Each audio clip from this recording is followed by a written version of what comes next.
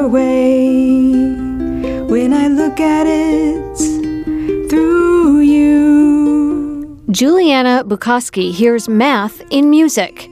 The Ph.D. graduate even used mathematics to write a love song about math. One of the things that I most love is how the same idea, underlying idea, can apply to different situations. And so I wanted to just pick one example of that.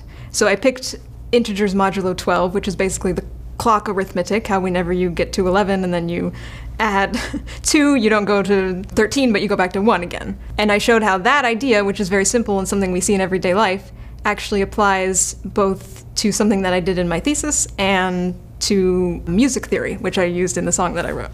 Bukoski arranged chords based on all 12 notes of a musical octave, including flats and sharps, into a song about her one true love, math.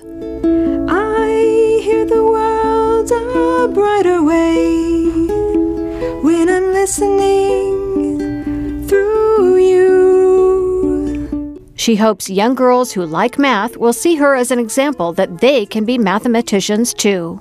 We want everybody to be able to do what they want to do and what they're good at.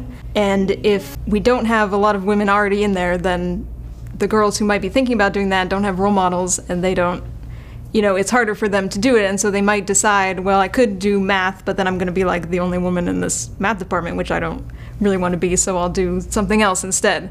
And so we're losing that talented person who would have contributed because our society made her choose a different direction instead. So let me say from the heart, I hope mathematics we never shall part.